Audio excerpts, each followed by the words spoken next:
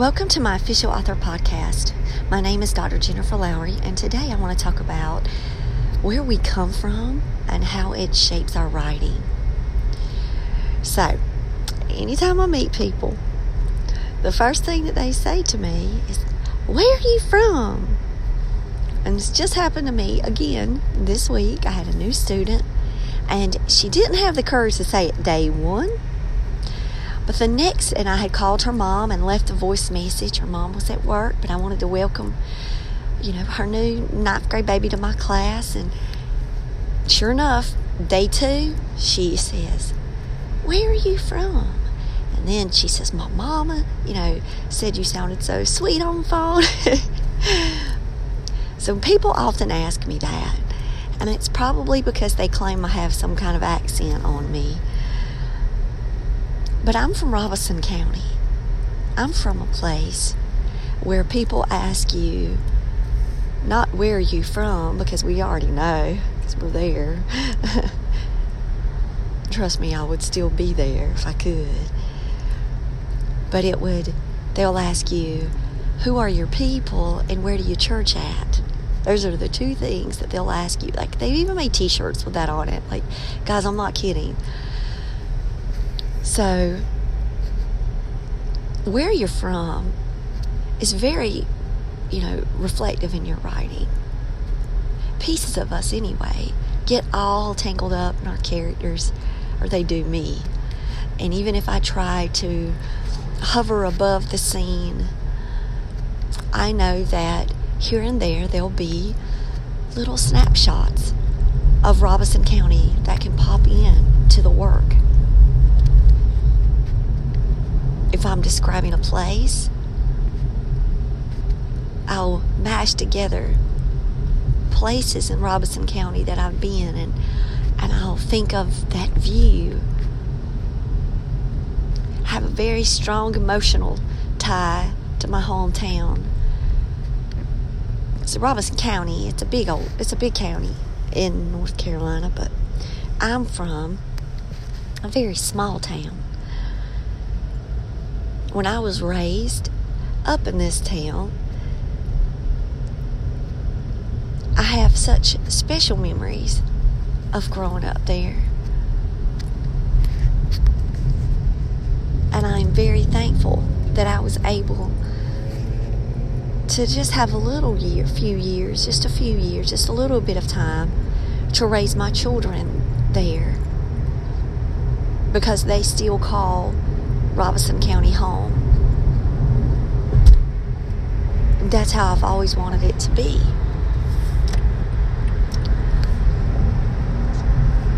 There's a scene in my book that I dearly love, and she's in a moment, and she's thinking back, and it's my thoughts thinking back, and I describe a place that's right across the street from the house that I was raised in.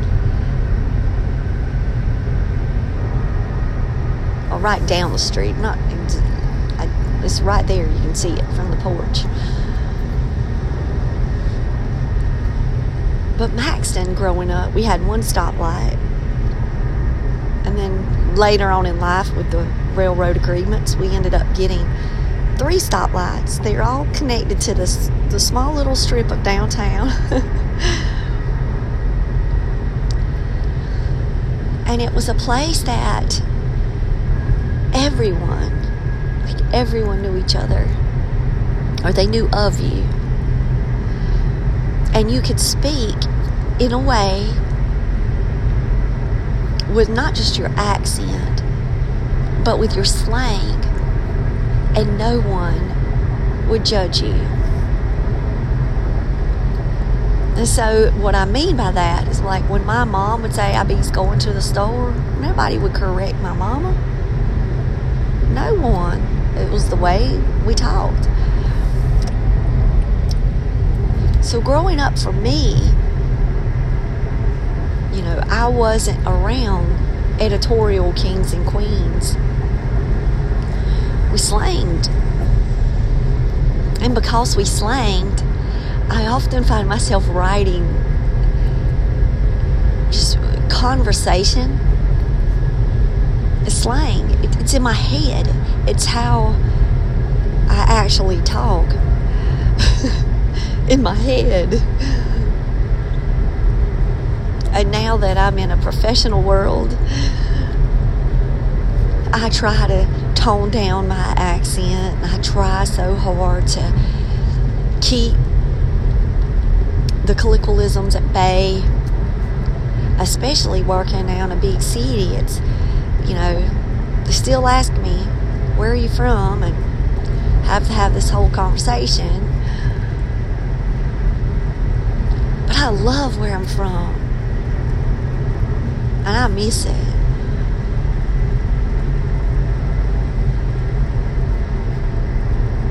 I have this dream of somehow going back with a book in hand and meeting somebody random on the street, and they may have my book in their hand because they just checked it out from the library. That's also right across the street from my house.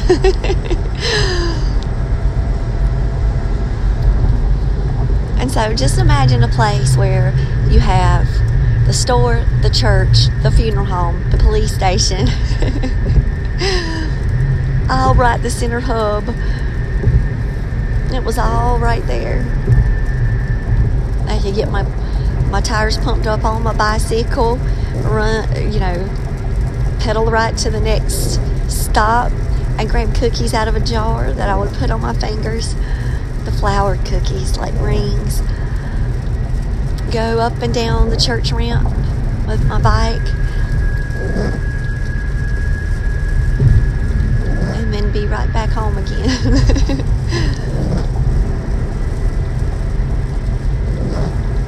I'll say that with me, writing about new places is always special for me, because then I try to capture that if someone lived in that place, would they go, oh, she got the feel of it. There's a feel to a different place. So when I wrote my novel, and it was set in Murrells Inlet, down at the beach in Pawleys Island area, there's a certain feel to that place when I go. I wanted to capture that when I wrote it. When I wrote Sweet Potato Jones, because they don't settle much, I could take the places, the feels, the sounds of North Carolina and Virginia and mark them there. But there's no denying that Robeson County is a part of that book. And with it being my first published works, I couldn't see it happen any other way. No, I couldn't use my grape ice cream. And anybody from Robco, we know what that grape ice cream is, 4th of July. But I hope that if anyone from back home does get a chance to read my book, they'll say, yeah, she represented us. She got us. Even if it's just in the way I describe the feel or the scene from the first page on.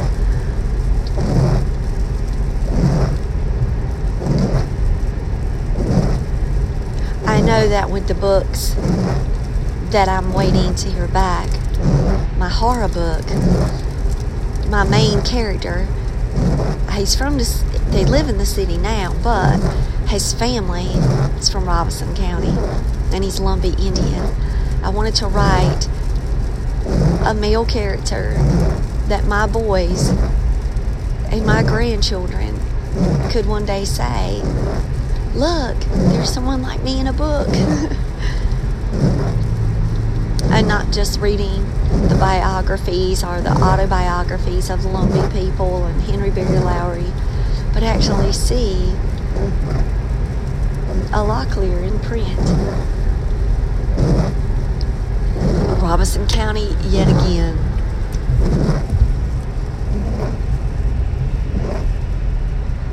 And I want it to be that way throughout all my works. And if people say, yep, that's that author from Maxton. Have you ever been to Maxton? Have you ever seen Maxton? And they'll start Googling my little town and say, wow, if she can come from that little place, look at where I am. Look at the opportunities I have. And there may be book clubs you can join and sessions you can go to hear authors speak in libraries and writing clubs. In my little town, we didn't have no such thing. I just had a Brother typewriter and a dream. And Stephen King and Sweet Valley High and Scottish romance books from the thrift store. And Danielle Steele copies that me and my mama would share. I'm telling you, where are you from? Yes, it does matter, because I do believe that, that's what we call in education now, the equity piece. Like, are we provided the same access, the same opportunities? Of course we're not. I'm from Maxton. You can't expect that. And my parents also knew to buy me the Brother typewriter and the paper and the correction tape. They knew how to read my stories when I wrote them.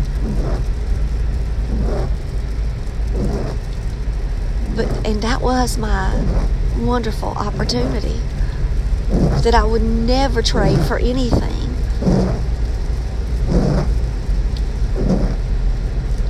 But don't let just that, without all of those other things, without all of the, how many AP courses you might have taken in high school and English composition and creative writing courses you might have had access to and this and that.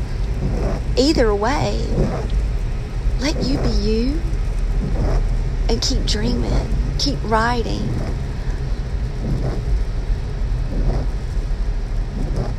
And those places that you've been, they'll shape you. And there'll be that authentic piece of you. It's like you're leaving little breadcrumbs all throughout your novels of you.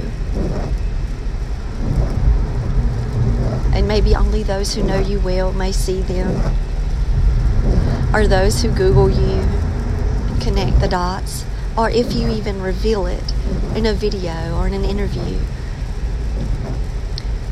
I know that my first interview, I can't wait for the person to ask me, so where are you from? So I can talk about Robeson County and Maxton, and how that experience growing up has helped shape who I am today and how I write.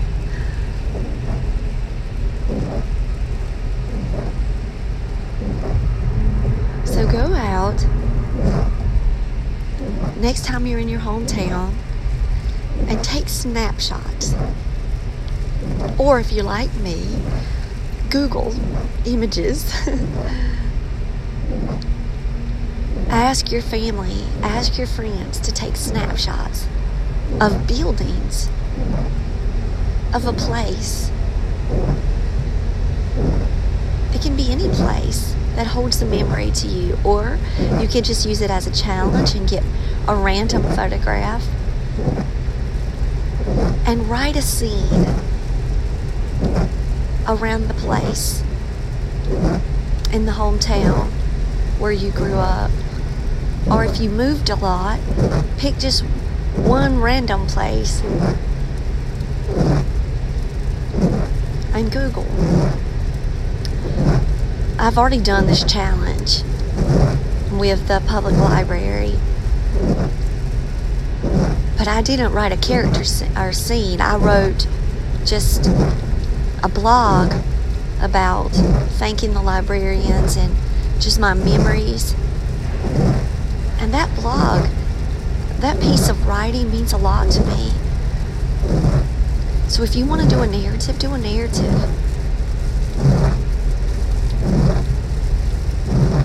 And I'm going to do the same with the burnt down mill that's across the street from my house.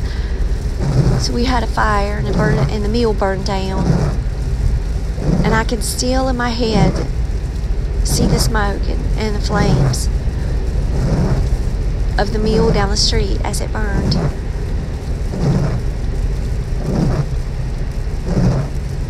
Now I don't have a picture of the mill before and after, so I'm going to have to go and do some investigative reporting and Googling and get that. But I want to encourage you to pick a place and write it.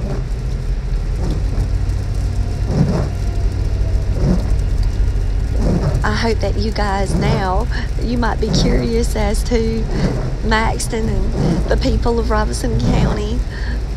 You're saying, man, that girl, she's a strange one. I asked Brady sitting in class, he was like, when the new student was coming, he was like, man, she gonna think you crazy. And I'm like, well, what do you think about me now? He said, well, when I first met you, I thought you were crazy. He said, but now not so much. Not so much. It's just we have a different way about us. And that is home to me. No matter where, or how long I stay somewhere else. Robeson County is home. Well, I hope you guys have a blessed day on this rainy Friday before Christmas. As you can hear my windshield wipers, it's our last day of work. And we are working a full teaching day today, so I have planned with my fellow teachers a special presentation today. I'm going to be reading William's Wintry Map while the visuals are playing in the background, and we're going to have our mascot come in, and we're going to have a choral concert and a movie day for our students in the special education department. So I'm really excited about this. Anytime that I can plan literacy events, speaking, listening, the viewing, anytime that I can plan that for the department, I try to grab them, and I'll send an email. Oh, and I have an idea. So that way when I see her in the hallway, she'll say, oh, what is your idea? And then the idea grows and it becomes a special day. So I'm really looking forward to this Friday. Not just because it's the last day of the school year for us for 2018, but because we get to give our time to make students happy. And I'll have a book in my hand. So I'll check you guys out later. Do the challenge now. I'm telling you. Now, don't judge me on my speaking or my writing. But I feel like that piece that I wrote about my hometown, maybe it was because it was part of me. I thought that it was a special piece. I know when I shared it on Facebook, my aunt was like, oh, I love the way that you talked about our library. And another lady in the community that used to be my hairdresser, she got on there, giving me her memories of the library. And even though no one else commented on the blog post, they were commenting on my Facebook, and they'd read it, and I felt like I had done that place proud. So keep writing, no matter where you're from, and keep dreaming, no matter where you're from. Your day's coming.